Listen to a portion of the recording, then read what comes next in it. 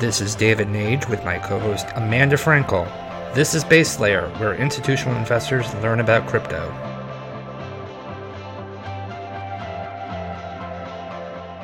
Welcome back to Base Layer. This is David, and this is your new episode of Base Layer. Wow, do we have a show today. Avichal Garg joins us from Electric Capital. For those that don't know Avichal, he has had a very long experience in technology. He was at Google, he was at Facebook, he did a few startups called Spool and a few others. Very successful, brilliant guy. And so we talked about a lot of different things. I got to know Avichal about a year ago before we hosted our first event called FO256. And one of the nicest people and also one of the smartest people I've gotten to meet in this space. And so we had a long conversation, and you're really going to enjoy it. And so we talked about things like blockchain, not Bitcoin. And he had a really interesting experience he talked about a year or so ago. He met with what he would call old school industrialists, and they talked about their interest in blockchain and smart contracts. And through that conversation, he kind of realized how they actually had an appreciation for moving things into the cloud, not necessarily crypto, but it was actually just leveraging things in the cloud and optimizing their business because they had not really used technology for 2 or 3 decades. And so it was an interesting kind of look because this notion of blockchain, not Bitcoin, has been prevalent for the last few years with investors and high net worth and institutional investors. And so that was a really interesting conversation. We talked about his firm, Electric Capital, and their interest in what he called the primordial soup of disruption. I love that phrase. And how they're looking at things where other kind of folks, other investors might say, or technologists might dismiss something. They say, well, actually, everyone's dismissing it. Let's take a look at it. And so I love that contrarian view. We also talked about what programmable money is. That's one of their thesis, and he kind of defines what that is. We talked about what Bitcoin is good at, moving around, subdividing it, custody and seizure resistance, how that's all similar to properties of store value. We talked about the importance of privacy, and really interesting note on how he said how the most wealthy may want the privacy components of things like Monero, which is an investment they made, and how we don't need to have everyone in the world kind of pile into privacy coins, but if you have 10% of the world that own a lot of money, their interest is in privacy, and that actually might really create a lot of value in a big market. We also talked about their developer report, and if you haven't checked that out, you really need to. They spent about a year compiling a lot of data, and it was really trying to kind of understand where the value is accruing. They found that where the smart people go, and the developers and the engineers, that's usually where over time value accrues. And so they did a lot of work on that. You got to check it out and listen to Avichal talk about it today. And then kind of the last things that we talked about are how entrepreneurs are looking outside of commerce and social, and how he's noticing in his neck of the woods that a lot of entrepreneurs are looking into crypto because they don't want to compete against people like Zuckerberg and Bezos.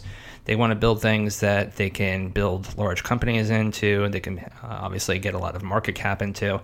And so it's an interesting way to think about things, and he's seeing a lot of people focus and building in crypto. Lastly, we talked about the findings of the Bitwise report, another report that you all should be checking out if you haven't already, about how 95% of the crypto volumes have been kind of what they call faked. And then lastly, really interesting how he was talking about some of the things he's reading about and how cultural traditions are passed throughout history. And he's spending a lot of time reading about that, and I thought that was super interesting. You're going to love this. This is one of a great conversation that we had. Avichal is also going to be with us again for FO256 Volume 2 on April 10th. So if you're around, check him out. And remember, nothing on Base Layer is investment advice, so please do your own research. On the flip side, you're going to hear from our sponsor, and then you're going to hear the conversation with Avichal. Enjoy.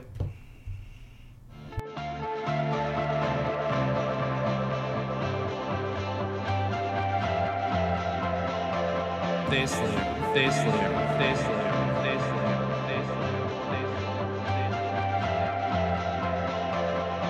Today's family offices and hedge funds face a number of challenges when it comes to trading and managing their crypto portfolios.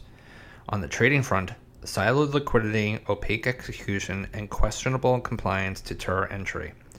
On the management front, spreadsheet and manual workflows are still the de facto solution. These infrastructure and usability problems, which have been long solved in traditional finance, still need to be addressed in crypto. Lumina has set out to solve this problem. To find out more about Lumina, please go to lumina.app.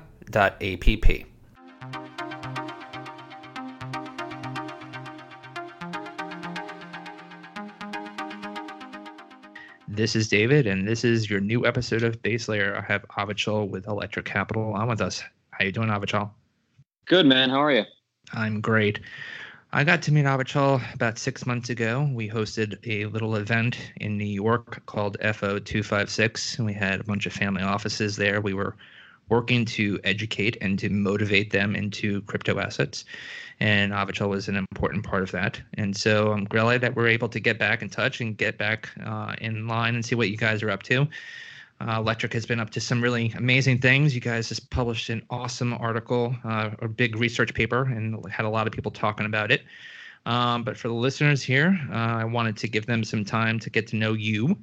You've had an impressive career coming from Google and then to Facebook and some other things in between. So if you could entertain us all, give us a little bit of a background about you and about what you've done. And on Base Layer, what we like to do is, again, not necessarily focus on the when Bitcoin, but the why. Why did you decide to change things up and go full time into this wacky world of crypto? All right. So, great intro. Good to talk. Has it really only been 6 months? I feel like I met you, I don't know, maybe it's crypto time. It feels like it was years ago. Yeah, no, I think crypto time is basically you just speed it up. But like I know Avichal obviously talks a lot. We talk a bunch on Twitter, but I see that you also have a tendency to 2x things on your podcasts and your Audible books and things like that. Oh yeah, so 100%. Maybe we're living in 2x time. That's probably right. So I guess to answer your question, high level background. So, I was at Google. I worked on search ranking and ads ranking. I have a machine learning AI background, and then started my first company, which was machine learning plus education. And the idea was to make education much more efficient by making it personalized. And we sold that company in 2010. Started another company, which was essentially a mobile infrastructure company. If you kind of rewind to 2010, 2011, the mobile ecosystem was really nascent. And one of the big problems was moving media around between your devices. And people were trying to get Flash to work on a phone. And all the media companies had these really bizarre business models. You know, like you could watch Hulu on your laptop, but if you tried to watch Hulu on your phone, literally sitting on the same couch with the same Wi-Fi connection, Hulu would charge you $8 a month. And so it's just sort of a weird time in the history of technology and devices and mobile and media. And so we built a bunch of really awesome technology around crawling and mobile caching and moving media around in file format agnostic ways. I still can't get my Wall Street Journal to do that for some reason. I use, I'll have it on my phone and then I'll have it on my laptop, and it doesn't. It asks me to, resubmit and to kind of re-register. And like, so maybe not everyone, maybe more people need your technology. Yeah, it's actually, it's pretty surprising. Probably the company was called Spool, Spool, and probably about once a week, I wish Spool still existed. You have like a flaky internet connection on a plane, or actually we did a bunch of caching stuff, or you really want to watch things at 3x speed, and the content provider that you're listening to doesn't have that in their player. There's like a bunch of little stuff that we did that made the experience way, way better. So anyway, so we sold that company to Facebook, where I was for almost 5 years, and for a while kind of baked that technology in to Facebook and worked on the crawling infrastructure there. And then spent the bulk of my time working on the local product group, and had a fantastic time, and was very, very fortunate to be a part of Facebook right around the IPO and until end of 2016. And then left, and my co-founder from my previous startup and I weren't 100% sure what we were going to do, but we'd been into crypto years ago. We actually, when we were doing Spool, kind of one of the things we were really good at was running a bunch of virtual machines in the cloud. We were very, very good at essentially a software layer on top of a bunch of machines, a bunch of servers. And so we sort of come across the Bitcoin white paper, and we bought some Bitcoin. That was just interesting from a distributed systems perspective. And we actually kicked around just doing a bunch of Bitcoin mining, because our core competency in some sense was just running servers in the cloud. And so we kicked that around, and we basically said, you know what, this Bitcoin thing it's probably not going to be real. It's just too early. This probably won't work. What year is this? And this was like 2012, 2011, 2012. And this was when you could still be competitive. Like, the ASIC revolution hadn't really happened. And so we said, it's too early. This probably won't happen. And so we kind of, tagged around as hobbyists for a while. And my co-founder, Curtis, was running Monero nodes, a couple of years ago. And we were just having fun with it. And then when we left and we had some more bandwidth, because we didn't have day jobs anymore, we were trying to decide what to do. We organically found ourselves, like, right at the end of 2016, early 2017, back in crypto, just out of interest. It kind of like one of the recurring themes in our careers has been, wherever technology allows you to do something that you just couldn't do before, we sort of get our interest peaked. If I look at kind of my investment portfolio as an angel investor, it's things like supersonic planes and self-driving cars 4 and 6 years ago, respectively, or genomics and so on. And crypto very much fits that bill. We sort of, as engineers, come at it from the perspective of, technology lets you do a thing that you just couldn't do before.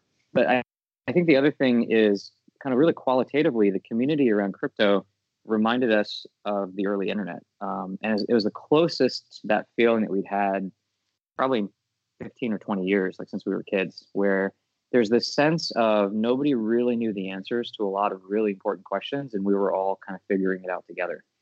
And so you could go into a chat room, you can go into Telegram, or you go into Twitter, and there's a handle, and you're talking to somebody you don't really know. I mean, they might be 18 years old and a genius, or they might be 58 years old and they've been thinking about cryptography for the last 30 or 40 years. And there's just really no sense of experts in some sense. And now that kind of rawness drew us back in.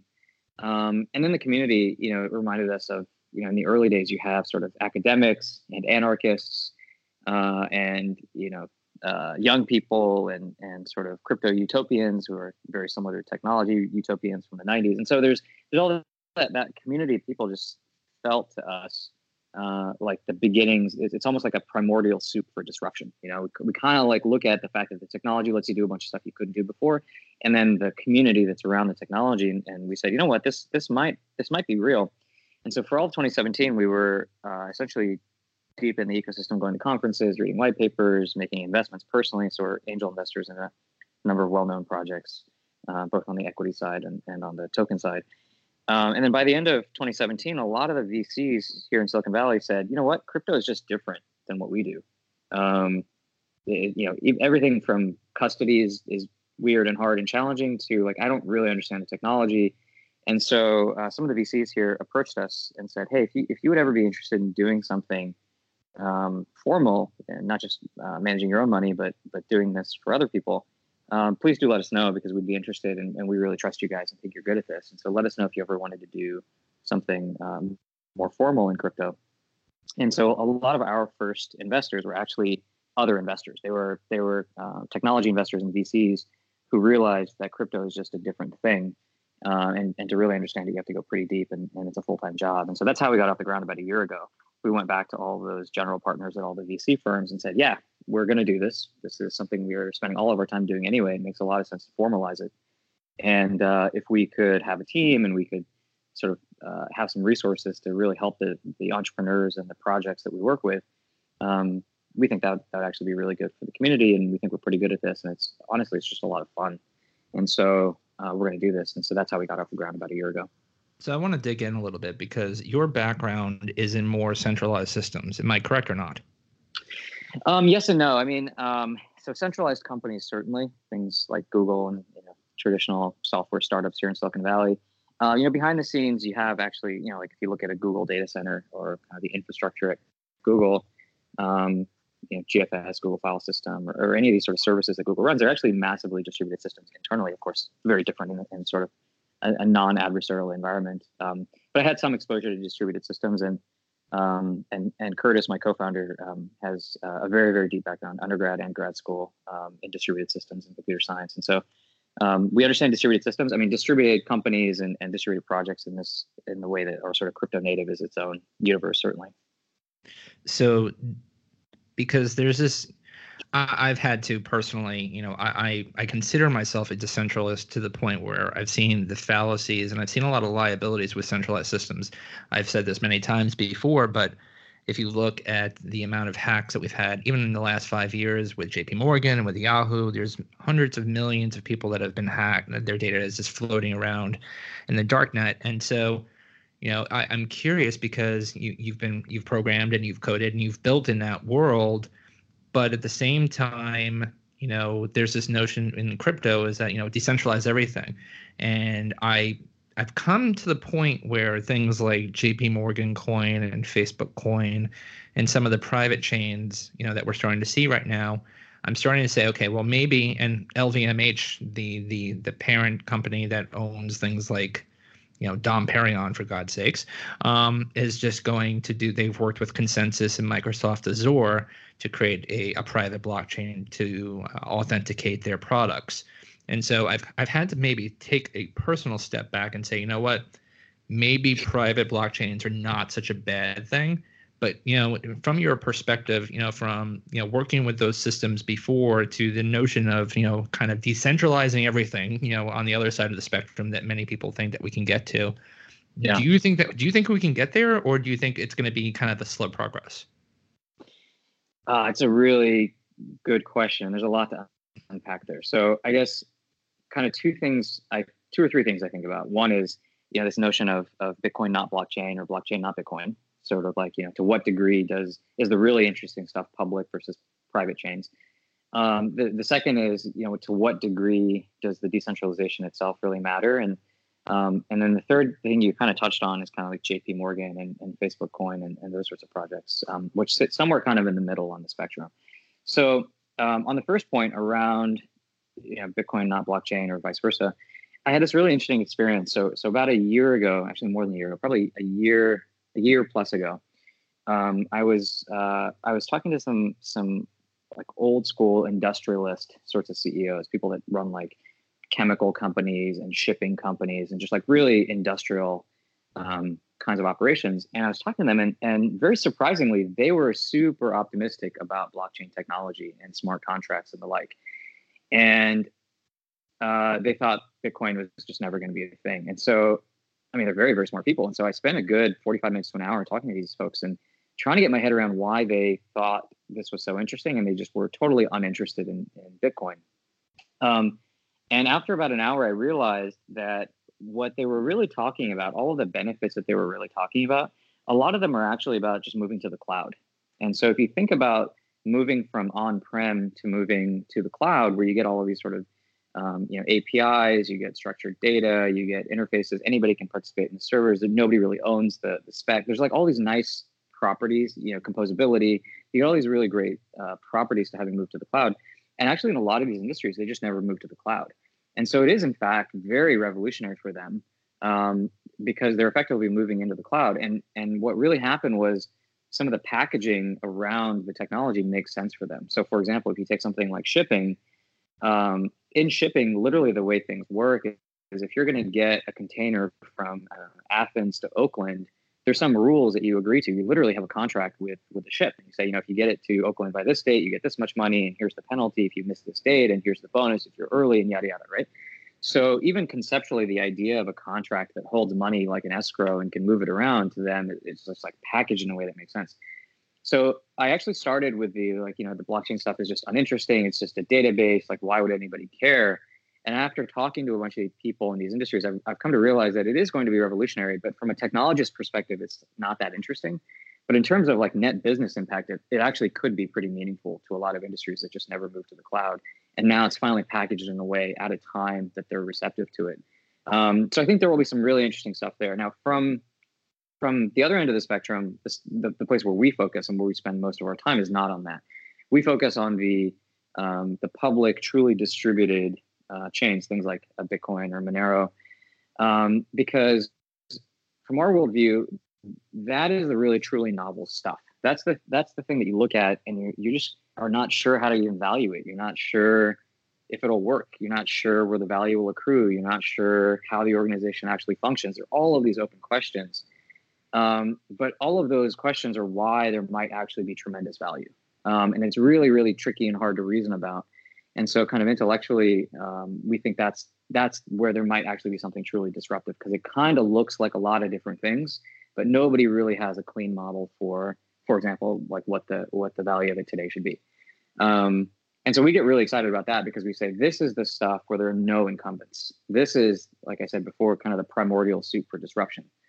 And so from an area of interest perspective, and potentially something that's way, way more disruptive, we think the truly open public stuff is the really, really interesting stuff. But it's also the stuff that traditional incumbents will look at and say, you know what, that's silly. And that's the recurring pattern. I mean, if you go back to mobile, if you go back to social, if you go to esports, if you look at early internet, a lot of the incumbents basically said, this is silly, there's no value here, the business model doesn't make sense, yada yada yada. It's all the same criticisms, but to us, those are all of those reasons that people are very, very critical of it are actually why we get excited, because that sniffs like disruption to us. It sounds like you've probably read Master Switch. I don't know if you have, but obviously in Master Switch, Tim immediately starts talking about Western Union and Bell, and about how Western Union said, "Oh, no one's going to be using this crazy phone thing. Everyone's going to be, using telegrams." And then all of a sudden, oops, that didn't necessarily work out too well, and they, wound up obviously getting, they had some problems there.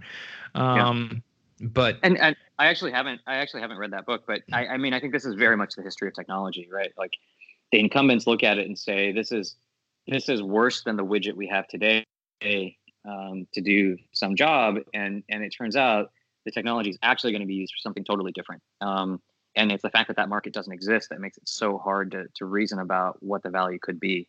And so it requires a lot of first principles thinking and being on the ground and seeing these early signals that I think I personally think a lot of early stage venture and early stage technology investor types are actually very primed to see these more qualitative signals of what's happening on the ground, such as where are the developers spending all their time, or who are the people in society that have the greatest friction to doing something.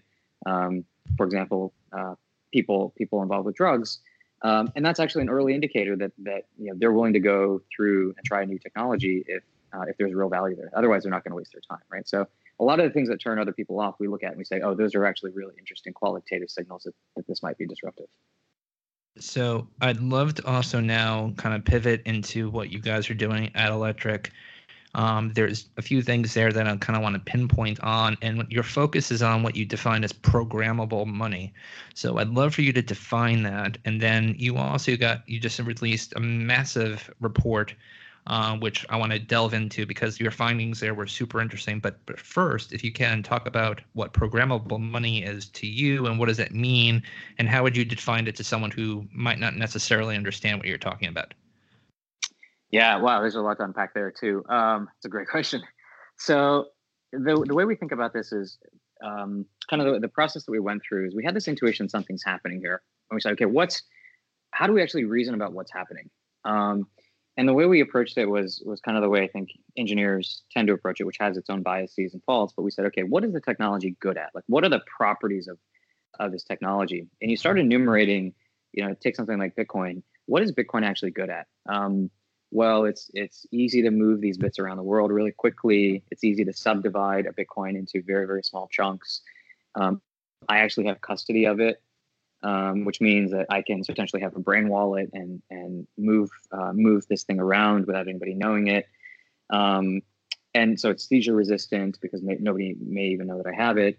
And so you start enumerating these properties and say, wow, actually a thing that's highly seizure resistant, relatively liquid, easy to transfer, easy to subdivide. You start enumerating all these properties and say, wow, that looks like actually a store of value.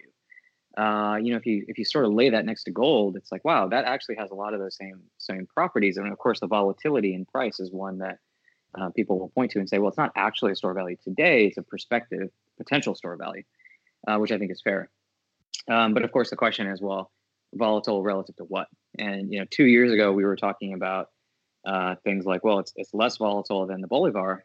And people were like, yeah, but is anybody in Venezuela actually using this in that way? You're technically right, but practically speaking, does that actually hold? And it turns out it does now. If you look at local Bitcoin's volume in Venezuela on the ground, or this great op-ed from a couple of weeks ago in the New York Times around the Venezuelan economist who moved all of his money into Bitcoin, and essentially that's how he feeds his family now. And so people are actually using it that way, which I think is great on the ground early validation that people are in fact able to use this as a store of value. So we kind of approached it from the lens of what are the properties of the technology, and what do those sets of properties allow you to do? And we sort of said, wow, this actually feels like a store of value. And of course, that was based on us thinking through a bunch of this stuff, but also we pulled on a bunch of resources. I mean, these are thoughts and themes that have been in the ecosystem for some time. And so, of course, we were informed by a lot of other great thinkers on this. And so once we arrived at that conclusion, we said, okay, well, that's really interesting. And that's potentially interesting if you just say, hey, this is a better digital gold, or this is some form of millennial gold. But we think it gets even more interesting if you think of that in the context of the broader ecosystem where stores of value get used. And if you think of it as a stack, today's store of value, like primarily, if you look in our societies, is the US dollar. And that's really predicated on our faith in the US government. And on top of that, you have things like central banking, which can print the dollars. And on top of that, you have all of this amazing financial infrastructure, everything from banking to securities to derivatives to brokerages that give you sort of an end retail user an interface into that. And we think that if you reinvent the bottom of that stack, if you have a new store of value, and that store of value is actually programmable, it's just bits and code that can sort of interact with those bits, which are actually now money, then it's not so crazy to imagine that you move up the stack in time and actually start to replace everything else. And so 25 years from now, a lot of that infrastructure actually is just built on this new store of value. And so we can reimagine what all those things look like, because in some abstract sense, the top of the stack, whether you're talking about a security or a derivative or an escrow or a will or a trust, a lot of those things actually, if you just boil them down, they are money. There's some sort of often just cash flow statement with a bunch of rules around who has access to the money and under what conditions, which sniffs a lot like a smart contract wrapping some sort of digitally native store of value. And so we said, wow, if that were to happen in the next decade, if that first base layer were to happen, over the next 20 to 30 years, you might actually replace the rest of the stack. And if that were to happen, you would start to touch parts of the economy that have just not been touched by the internet yet, right? Basically, the financial sector. And it could be as revolutionary as the internet, just given the sheer market size of what you're talking about when it comes to fintech.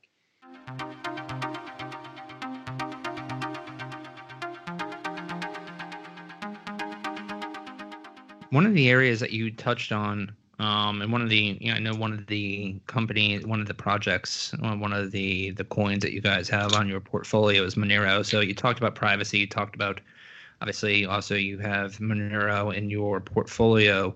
Are we at a point right now where you think society really, has such a value on privacy? Every single day, 1.2 billion people go on Facebook. Every day, billions of people go on Google and they search and they use Gmail and they use Maps. And as I've said before on the show and in public also, when it's free, you are the product. And so are we at a point, or do you think we're going to get to a point in the next few years where privacy, is going to have such a prevailing kind of, effect on society, where things like Monero and things like privacy and, having synonymous ownership in, vis-a-vis Bitcoin, is that going to be the thing? It's a good question. And I think the way we look at it is, historically speaking, privacy has been one of these things that people who really understand technology care a lot about. And the average person just doesn't care that much about, to your point. Now, of course, that may be changing. And that's certainly one reason. And I think that some people say, hey, look, this time it's different. People, in fact, do care about their privacy a lot more than they used to. And therefore, there may be a push for more private currencies going forward here. That may or may not happen. We're actually a little bit skeptical that will happen. We think it's just a lot of friction for the average person to have to think about or deal with. And in practice, there's a lot of complexity there for people to try to manage. And so they probably won't want to do that. But if you look at it slightly differently, which is for the people who have the most money, so effectively a dollar weighted view into the world rather than a number of users weighted view into the world, we would posit that the people who have the most money actually are also the most likely to care about privacy. And so from a dollar weighted perspective, you may not need 500 million people to buy into the system. You may only need 25 or 50 million people to buy into a highly private system. And from a dollar weighted perspective, that may still yield trillions of dollars of assets that move over. So for example, it might be that if you are a financial planner of some sort or financial advisor of some sort, that you really understand this stuff and as an expert. And as you're making recommendations to people, you might say, hey, look, here's a system that is much, much more private. I would highly encourage you to use this sort of system. So there might be these sorts of dollar weighted points of leverage in the system that actually drive more dollars into a more private system. And so even if the world doesn't move towards really caring on a person by person basis that much about privacy, I think there's an argument that from a dollar weighted perspective, those might actually hold a lot of value in 10 years. So moving forward, as I mentioned before, as I alluded to, you guys did a massive developer report where you looked at activity from January 2018 to February of this year. You fingerprinted 20,000 code repos and 16 million commits to create this report. And your findings have been talked about all over the place for the last few weeks, especially. Within the kind of executive summary, you highlight some really interesting findings. And so I want to, kind of delve in here a little bit more, and I want you to talk to us a little bit more about the findings and the report, why you did the report first and foremost. But then you obviously talk about things like the number of developers working on public coins has doubled in the last few years. While the market has capitulated, the public market has capitulated from $850 billion in market cap to about 144-ish today. I've been saying this, other people have been saying this, the amount of talent that has been coming into this ecosystem has continued on. So I'm really interested to find out, talk more about that. And then, other things that you spoke about, Ethereum has the biggest developer team in crypto. And we're seeing some things happen with Ethereum over the last few weeks where they're switching from proof of work to proof of stake. And that's going to take quite a long period of time. There's about a 2-year process where with the Beacon chain, and they're moving over. So that's going to be pretty interesting. And then another thing that you talked about is that the Bitcoin developer ecosystem is very healthy after 10 years of launch. And so you're pretty close to Bitcoin. I'm curious to hear kind of what's happening in the world of Bitcoin. I personally, there's a lot of people who are either very pro Bitcoin and either very pro Ethereum. And I think that's kind of silly. I think we can look at everything and we can enjoy that there are, factors that Bitcoin and Ethereum and other protocols are doing that could be sizable and change society in a very good way. So would love to kind of hear why you did this report and then delve into some of those points that you found, which I find really interesting. Yeah, so there's a short answer and the long answer on the why.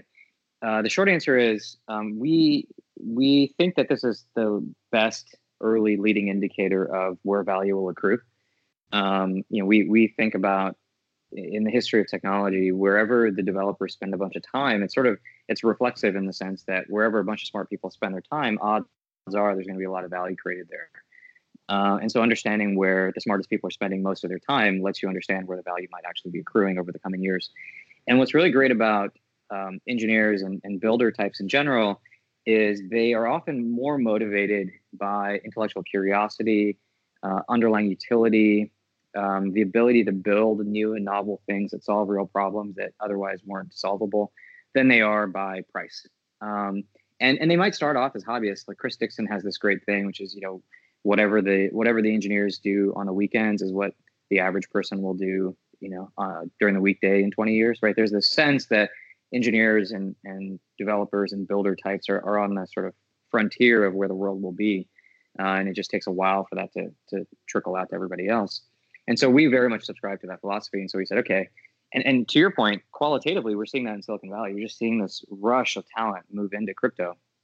And actually very rationally. I actually don't think it was, some of it obviously was driven by the price and the press cycle, but I think a lot of it is just really rational. If you're a founder and you're looking about where to start a company in what space, you look around and you say, well, if I do something in e-commerce, Amazon probably crushes me. If I do something in AI, how am I going to compete against Google?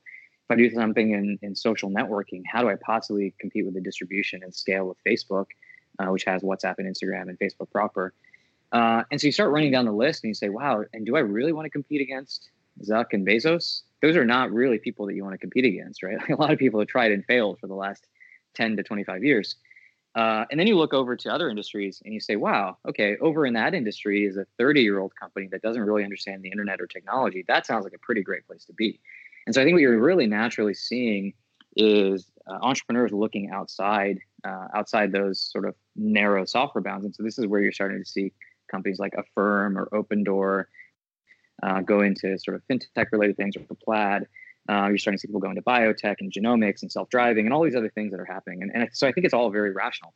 So you take these two things where, we believe that where developers and engineers and product people and designers kind of spend their time is really, really important signal. And qualitatively on the ground, we are seeing that shift.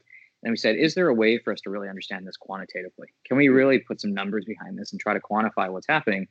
And so that was sort of the inspiration for how the dev report came out. And then one of the things that we do internally is our team looks a little bit more like a startup in terms of skill set than sort of a traditional VC firm. So we're all engineers and we write a lot of our own software.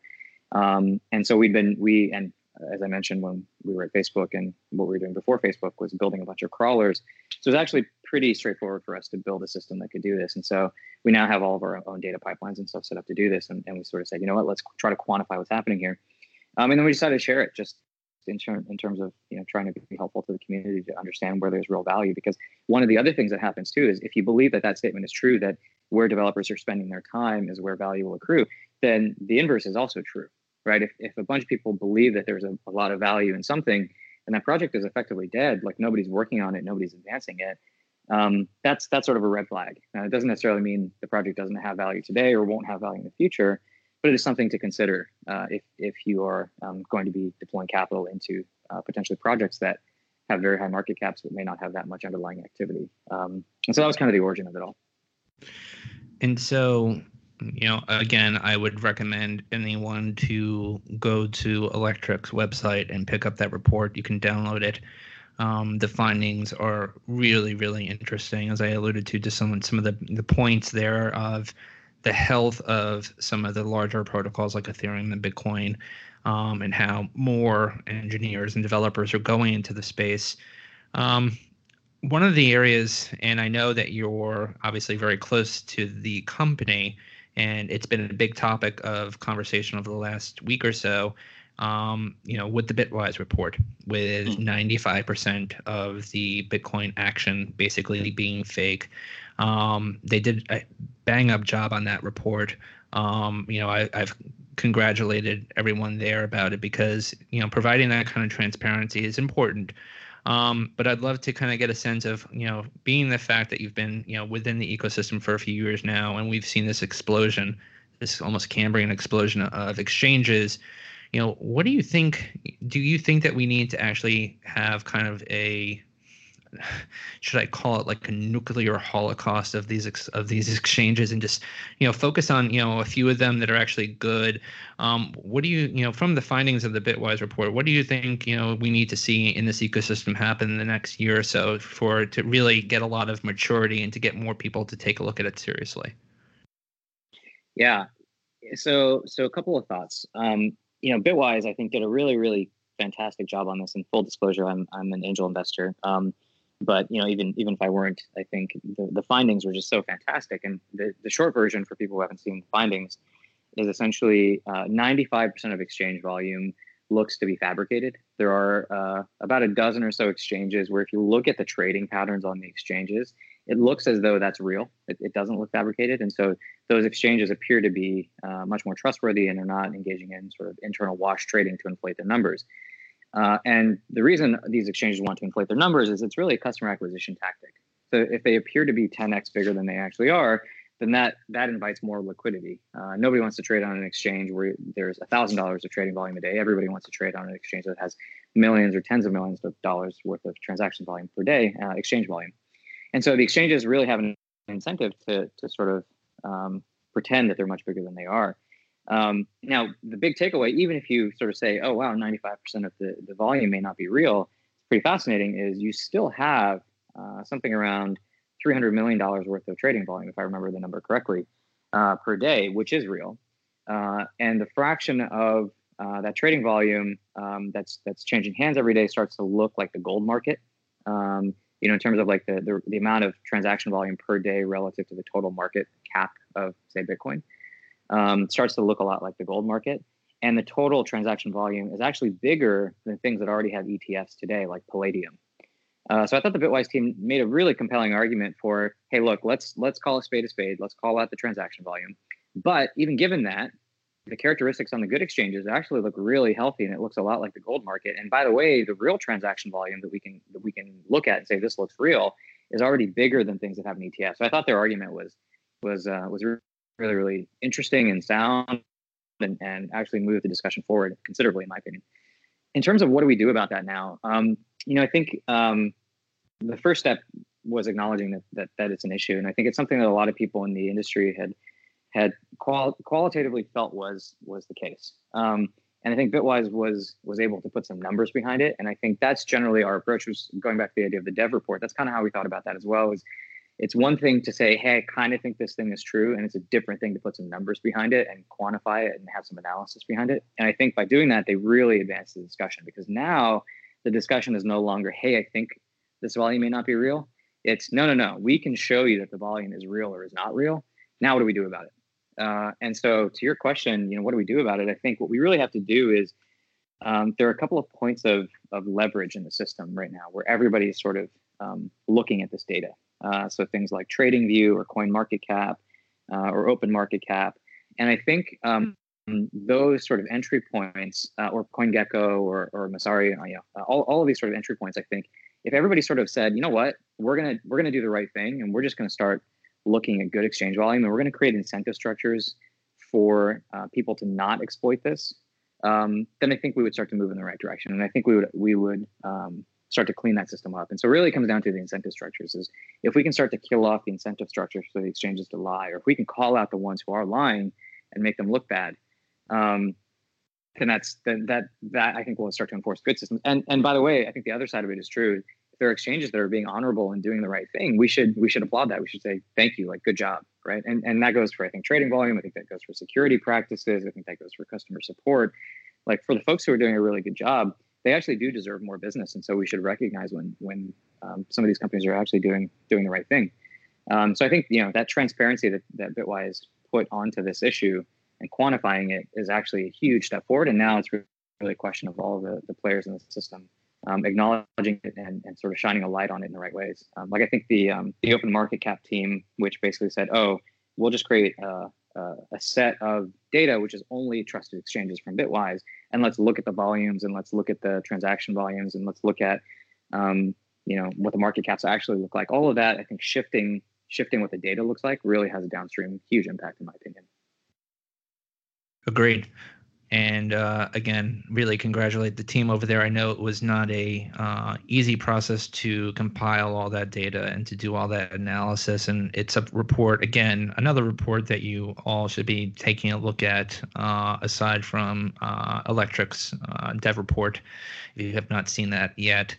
And so we're going to move to our next section, which we call Signal to Noise. It's a lightning round where we will bring up just a few of the news headlines that have happened recently, and we'll ask you very simply if you believe they are signal or noise. Now, it's been a bit of a slow week. Oh no, I'm not prepared for this. It's been a bit of a slow week, and so whereas normally we might have 5 or 6 different topics to kind of bring up, it's a little bit of a slow week, which is not necessarily a bad thing. I don't think we need to have headlines every single day that are changing crypto, even though most of us who follow the space closely know that every day it changes. So there's a few different things here, and again, these are not gotcha questions, but the first one is Bitmain lapsing their IPO. Do you think that's a signal or is that a noise? I think it is. That's a good question. I think I do think there's signal in there. I think it's it's important when such a major player in an ecosystem undergoes a dramatic change. That's not to say that the change is good or bad necessarily, but it is newsworthy and interesting to understand and perhaps why the IPO lapse and kind of what's happening behind the scenes in the industry. And it might be good news, but it is meaningful news and worth paying attention to. So Coinbase just announced that they're launching staking as a service for institutional investors, and they're starting with Tezos. Is that signal or noise? I think it's signal. We're starting to see, and we've talked about it as an industry for some time now, is the evolution beyond proof of work. And both from a custody perspective, which is really important for institutional dollars to come in, which is broadly useful for crypto, we're now starting to get to the beginnings of actually being able to test where proof of stake actually makes sense and where it doesn't, and what the attack vectors are and where it starts to break. And so things like Tezos or Cosmos going live, or some of the other custodians like Anchorage, I'm sure we'll start to move in this direction of offering these kinds of services. So I think that's a good signal. And then the last one, and I'm actually really surprised I'm even bringing this one up. Tron is in the news. They just acquired CoinPlay, and we've started to see this notion, this narrative of M&A happening within crypto. So Tron acquiring CoinPlay, is that signal or noise? It's a little of both. It's signal in that I think Tron is probably the best at making waves and making noise. And I think their BitTorrent acquisition, I think some of the stuff that Justin Sun does around driving engagement on social media, they're clearly very talented at this set of things. Most of the things that they do, I don't think have dramatic underlying value. I think they're sort of, there's a lot of noise, but sort of I think the signal in that noise is that the tactics that they use to execute on these things, I think a lot of other crypto projects could really learn from, because the bias in so many other crypto projects is build it and they will come. It's a very sort of engineer's worldview. And Tron takes the other extreme, which is, hey, we know how to make noise. We know how to talk about things. We know how to get in the press. We know how to drive community engagement. And I think there's a lot that other teams could learn from that. I would just suggest other projects not offering Teslas. That would be that would be a bad thing. There's that would be a bad thing. Can't argue with that. Yeah. So to wrap up, one of the last things that we like to do with people that come on the show is there are inputs that we put into our body, what we read and what we listen to while we're working. And I know you're either looking for new opportunities, thinking about the world as an investment opportunity, obviously talking to other investors and the such. And so you're probably traveling, you're probably all over the place. And so, one of the things that I would like to know is, in terms of reading, if you hopefully you get some time to read some things that are not white papers, but if you've read anything over the last maybe 2 months or so that has been really kind of poignant, that is something special, something that you picked up and you learned something from, or something that you enjoyed a lot, what would that be? And then music. Music is an important part of my life. I ask everyone that comes on the show what they're listening to. I think it kind of highlights things about a person's personality, and so would love to know kind of what you're reading and then what you're listening to. Yeah. So what am I reading? I'm kind of all over the place in terms of what I read. I mean, there's a lot of what I've been thinking about recently is going back to certain moments in history that feel somewhat like the present, and thinking about how people in those moments in time have thought about what's happening. So, for example, if you actually rewind a few years and go read some of Naval's blog posts, Naval Ravikant's blog posts, really, really interesting, insightful stuff in terms of what's happening in like politics and society.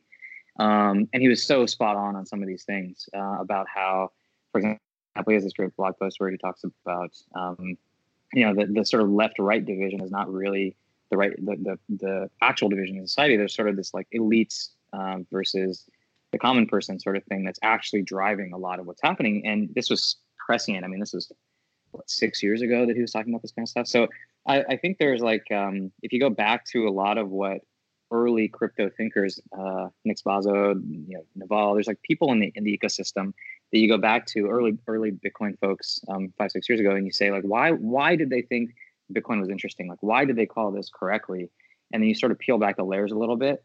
I think some of those insights are really, really meaningful because they were extremely non-obvious then. And I think many of them continue to be non-obvious insights. But the fact that those people called those things so early is fascinating.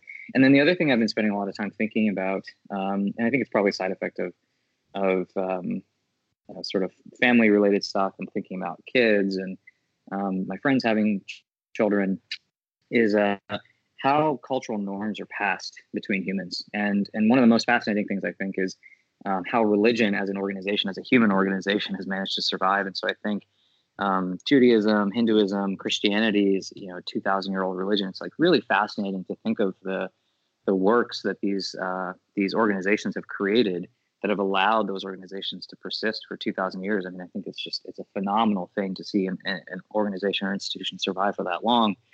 And so I've actually been spending a bunch of time with friends and digging into the actual religious texts just to like understand like what are the best practices here. And it's actually pretty fascinating to see how many of these things really like these disparate parts of humanity over the last 2,000 to 4,000 years sort of converged on the same best practices. I have to say, moving from traditional finance to crypto, the people in crypto are some of the most deep thinkers I've ever encountered before. And I know we're not all just, we're not all crypto. We have other things and part of us, but the people I've met in this ecosystem are some of the most deep thinkers. And they're actually not just thinking about what's happening today, but they're thinking about what kind of is happening before us and what could be happening to us in the future. And it's a special group of people. And I was listening to a podcast with Mark Andreessen the other day, and he was talking about kind of the scene. There's this notion of the scene where people, there's this kind of coupling and grouping of people that are kind of working together, either in culture and arts and, things of that nature and technology. And so the scene that is within crypto is really special. Obviously, there are some people that are not necessarily that special, but there are some people that are really special and that are thinking about things in such a unique way. So that was really cool. And then also in terms of music, I don't know if you listen to music, but is there anything that you listen to while you're kind of traveling or you're reading? What are you listening to that might be, what's in your ears, that's kind of circulating through your brain? Yeah, I do listen to music. I skew a little bit more kind of hip hop, rap, kind of in that orientation. Wow. As do I think a lot of entrepreneurs actually. I think there is this sense of like, coming from modest backgrounds to achieve, fame and success and so on in relatively short periods of time, which is, it's hard to do outside of technology. So I think there's a lot of technology entrepreneurs. I mean, you look at like Ben Horowitz, for example. I don't know how often he still writes, but his blog posts opened with hip hop and rap lyrics, right? So I think there is this sort of weird affinity that tech entrepreneurs have with rappers and hip hop. One of my favorite albums that I've been listening to recently is "Beautiful Struggle" by Talib Kweli. It's about 10-ish years, 14 years old at this point. I think it's like a 2005 album. Yep, it's a really, really good one. That's a good pick. Yeah, I definitely have it more when it goes to hip hop and it goes to that genre. I definitely prefer stuff from like 20 odd years ago, like De La Soul and Black Sheep and that stuff. Yeah. Well, this was awesome. I really enjoyed this, and I will be seeing you soon. Avichal will be joining us again for FO256 on April 10th here in New York. Really excited to have you back on that one. The last thing that we like to do for people are on, if anyone wants to try to find you after listening to this podcast, if you want to you want to point them to the website or social media or anything like that, feel free to do that. Yeah, I'm super easy. I'm just at Avichal, Avichal on Twitter, and you can find me there. There's not that many people in the world with my name, so I'm pretty easy to find. That is correct.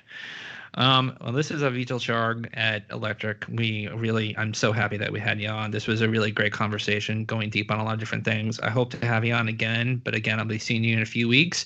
And for those that are not coming, you should, and we'll try to make sure that if you can't come, then we're going to live stream it and try to make sure that everyone can hear the great minds like Avichal here. And so thank you for that. This was Base Layer, and we'll be seeing you soon. Take care, guys.